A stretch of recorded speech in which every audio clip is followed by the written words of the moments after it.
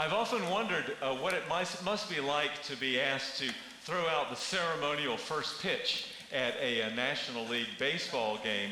It's one of those unusual occurrences where no matter how much you practice ahead of time, there comes that moment when you simply have to stand and deliver. And as Bobby said, in the original design of tonight's service, I was to have given the sermon earlier and the vote to affirm me was to come later. But Pastor Jesse wisely decided to reverse those two elements, so just in case I tanked the sermon, you would have already committed yourself and there'd be no way to back out. Now you laugh at that, but if you look at this picture closely, you'll see that the young lady throwing the pitch actually missed her target by 30 feet and hit the photographer in the head. I also realized at this point that if the vote had not gone positively, you would have not had the opportunity to eat the cookies across the hallway, so there's always that incentive as well. I want to thank you so much for being here tonight and for welcoming Charlene and me into your family. We're looking forward to serving here, and it's an honor for me tonight to stand here in this place where so many others have faithfully taught the Word of God. Let us pray together. Holy Spirit of God, sent into our hearts to guide us into all truth, we pray that you would illuminate our hearts and our spirits to give us an understanding of your word and cause us, when this evening is over, not only to be those who have looked into the perfect law of liberty, but those who walk in that truth. We ask this all for the Savior's sake. Amen. I'd like to share a few thoughts tonight on the unifying power of worship. If we take a moment to consider the history of Christian worship, this might appear to be an unusual sermon title. Worship has been a source of division and conflict from the very beginning. Cain and Abel's story is a story about conflict and jealousy in worship. And the people of God have found countless ways and countless reasons throughout the ages to fight about worship. The Crusades were waged ostensibly about worship and the liberation of the Holy Lands. In the years before the Reformation, over 500,000 people fought with one another over the use of icons and images in worship. Later, the Reformation and the subsequent Counter-Reformation fomented immense conflict. And Christians have fought to the death with other Christians over issues related to baptism and the Lord's Supper. Closer to our own time, we've witnessed what's come to be known as the worship wars. Churches split and animosity festered over what songs could or could not be sung in worship and which instruments could or could not be used to accompany those songs. So it might seem odd for me to stand before you tonight to talk about the unifying power of worship, because in many times and places, the history of worship has been anything but unifying. From my military friends, I've learned the acronym BLUF, B-L-U-F, which means bottom line up front. And the bottom line up front is that any time the focus of Christian worship deviates from the gospel and the exaltation of Christ, it will inevitably become a battleground for our warring selfishness and idolatry. But it doesn't have to be this way. And I would like to briefly share with you 6 ways worship has the power to unify the people of God. First, worship unites us together as the body of Christ. Something wonderful and mysterious happens when you and I gather in this place to worship. The Holy Spirit that indwells each believer and joins us to Christ also joins us together to one another as a visible expression of the body of Christ. The phrase, the body of Christ, is a common metaphor in the New Testament for the gathering of God's people, but we should not restrict the metaphor to mere symbolism.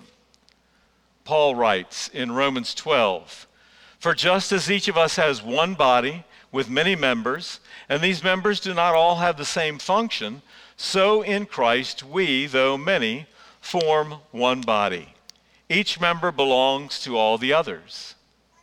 In 1 Corinthians 10, Paul invokes two essential symbols from worship, the broken bread and the wine of communion, to describe how we are united with one another in Christ. And then he goes on to say, because there is one bread, we who are many are one body, for we all partake of the one bread. While Jesus was not speaking specifically about corporate worship in Matthew chapter 18, he did nonetheless promise that wherever 2 or 3 are gathered in my name, there am I among them. There's been an unfortunate trend in Christian worship over the course of the last 3 decades that views corporate worship as many individuals simultaneously worshiping in the same space, but not necessarily together. This trend soft pedals the horizontal koinonia aspects of corporate worship and emphasizes the individual's personal expression.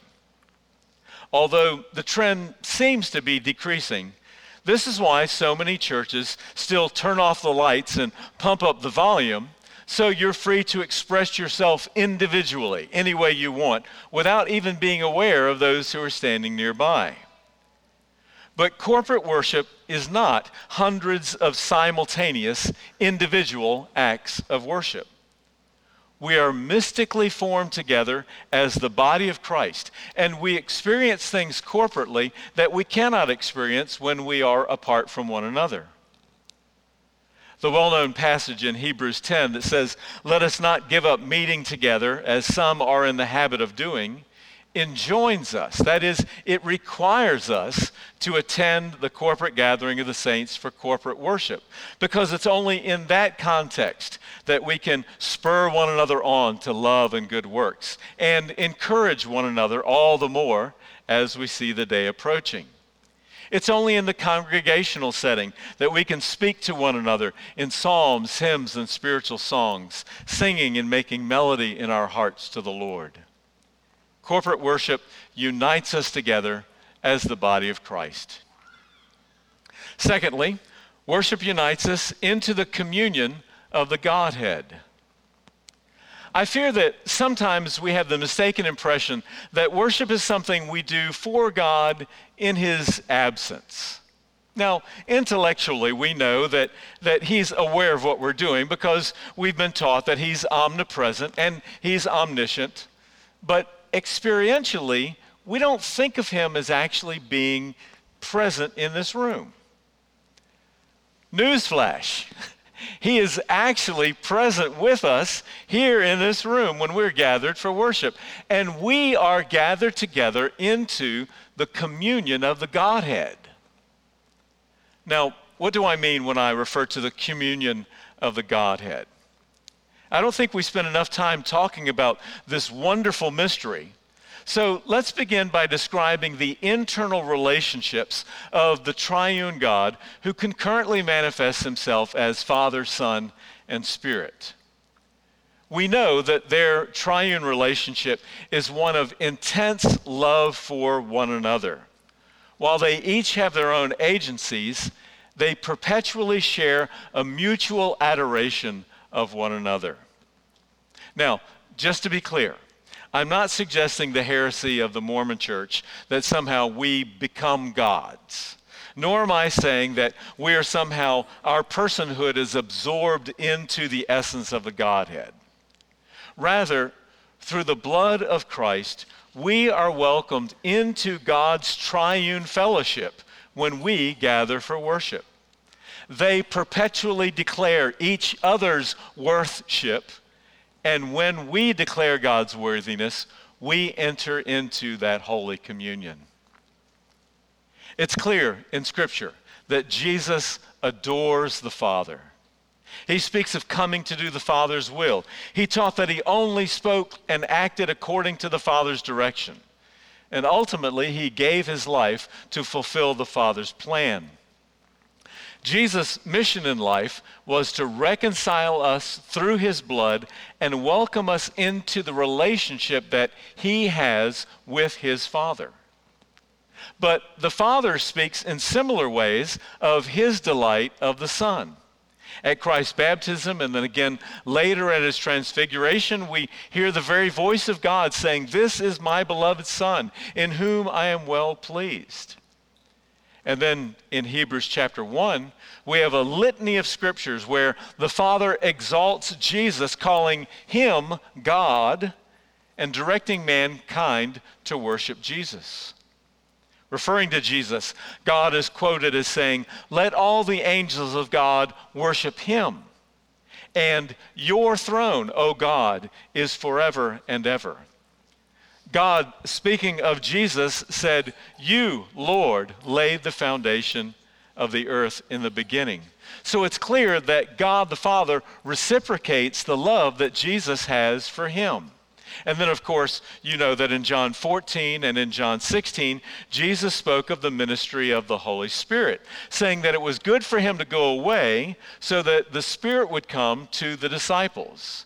Not that the Spirit would promote himself, but that the Spirit would point them to Christ. Jesus prayed, "I have much more to say to you, more than you can now bear. But when he, the Spirit of truth, comes, he will guide you into all truth. He will not speak on his own.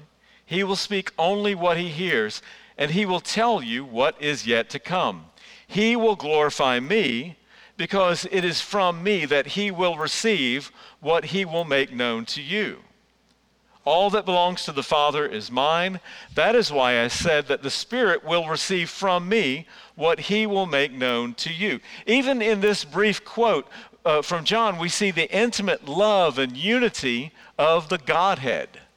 And when we gather to worship, we enter into that holy communion of worship and love.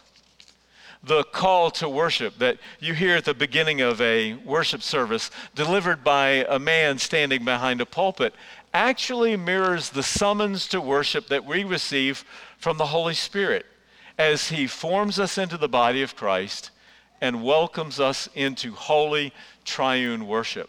Indeed, entering into that holy communion by sight and not only by faith will be for us the joy of eternity. Now, lest you fear that the wind-up for my ceremonial first pitch is taking too long, I'll move along more quickly. Thirdly, worship unites us around the gospel story. You know that the word gospel is used in many ways and many places these days, but just because the word gospel is used doesn't mean that the gospel story is actually present. There's lots of gospel music that doesn't contain the story of the gospel. And there are churches that week after week talk about their allegiance of the gospel and their defense of the gospel who don't actually ever take time to explain what the gospel is. But when Christians gather for a true recitation of the gospel through preaching and a reenactment of the gospel through the ordinances that Christ gave us, we are united around the gospel story. Let me illustrate it this way. I want to ask a series of questions and ask you all please to respond together out loud. How old were you when you came to faith in Christ? What was the name of the local church where you heard the gospel? What is your favorite hymn or worship song? I could do this all day. Now, what is the name of the one who died for your salvation? What is the name before whom one day every knee will bow? Who is coming again in glory to receive you into the Father's kingdom? I could do this all day. Even with our diversity, we are united as one when we focus on the story of the gospel. My point is simply that if you come to church listening for your favorite song or your favorite style or your favorite preacher, that will inevitably lead to separation. But if you come to church listening for the gospel, and I know that this church has a long history of celebrating the gospel, this will inevitably lead to the unity of God's people. Those of us who study the architecture of worship think of the weekly gathering as being comprised of three elements: structure, content, and style. And the story of the gospel has a direct impact on all three. To begin with, even the structure of the worship service mirrors the Ordo Salutis, the process of salvation. First, the call to worship mirrors the electing call of God as we have each been chosen in Christ. Second, seeing his exalted glory, we're made aware of our sinfulness. We confess our sin, we receive forgiveness, and we respond with acts of praise and worship. Next, in the same way that we humble ourselves to God's truth at the time of our conversion, we submit ourselves to the preaching of his word. And then finally, we are sent out in gospel joy to serve God and share his love with others. This has historically been called the gospel order, the fourfold order of structure of worship. The gospel is also clearly evident in the content of worship. Our mandate is Paul's declaration, "For I am not ashamed of the gospel," because it is the power of God that brings salvation to everyone who believes, first to the Jew and then to the Gentile. So we sing the gospel, we declare the gospel, we preach the gospel, we pray the gospel, because the gospel is both the only thing we have and the only thing we need. Finally, the style of worship reflects the gospel.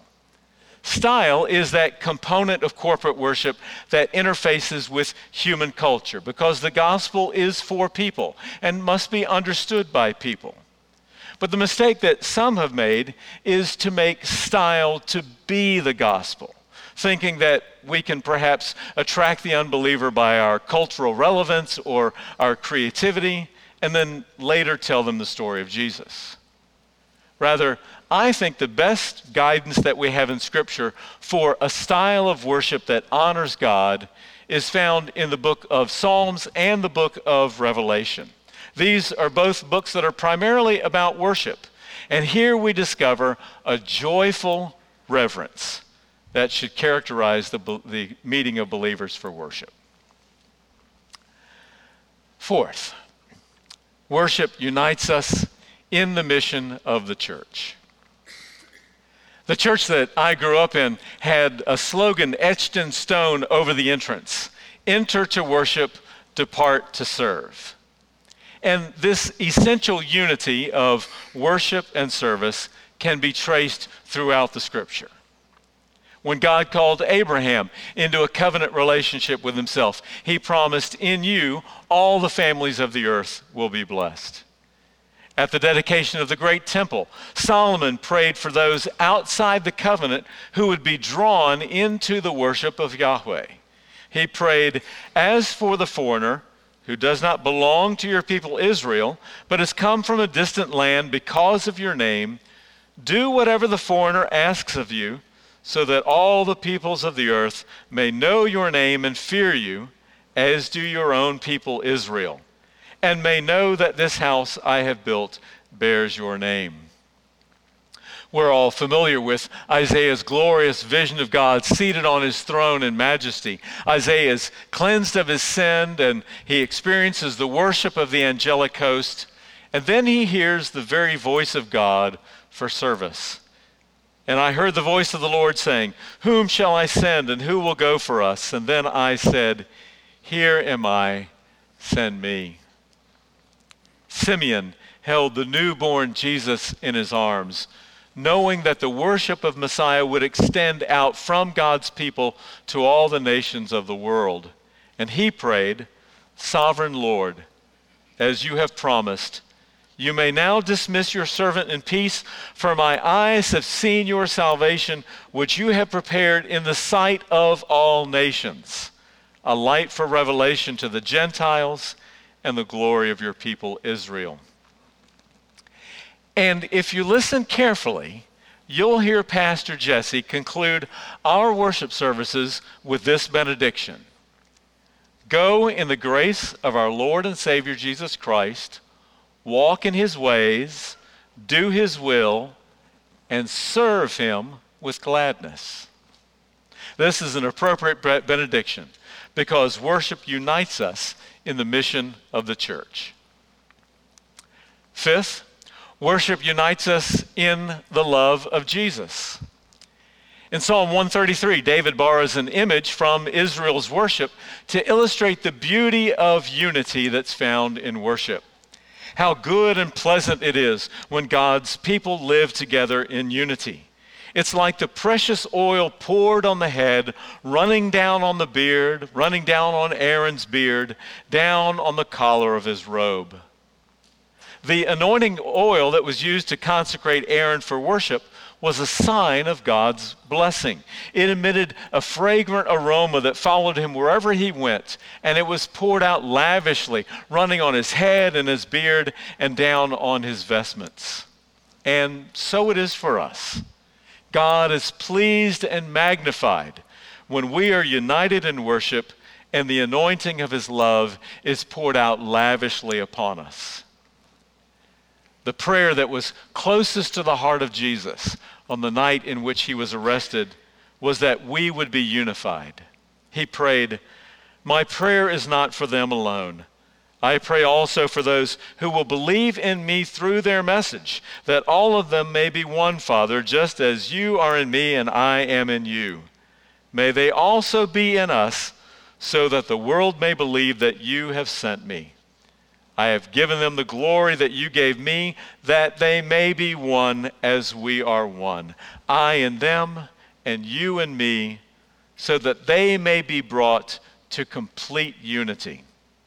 Again, Jesus is not speaking strictly about corporate worship here, but where do we have any greater opportunity to love and encourage one another than when we are gathered for worship? Of course, as a musician, I love to hear the people singing, but to be honest, the part of worship that is most moving to me is when the congregation speaks with one voice to declare God's goodness found in one of the Psalms, or to declare the scripture truth that's found in the Apostles' Creed.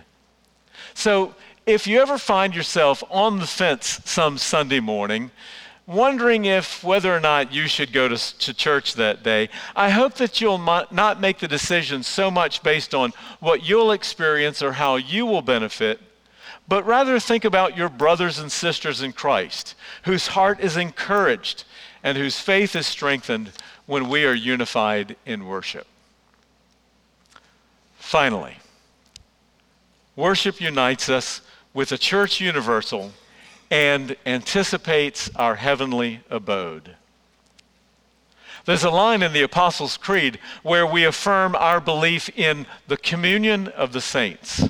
That communion in worship is not only uniting us with the visible church, that is, those that are sitting beside you in the pew right now, but it also unites us with the invisible church that's comprised of all the saints of the ages who have finished their race.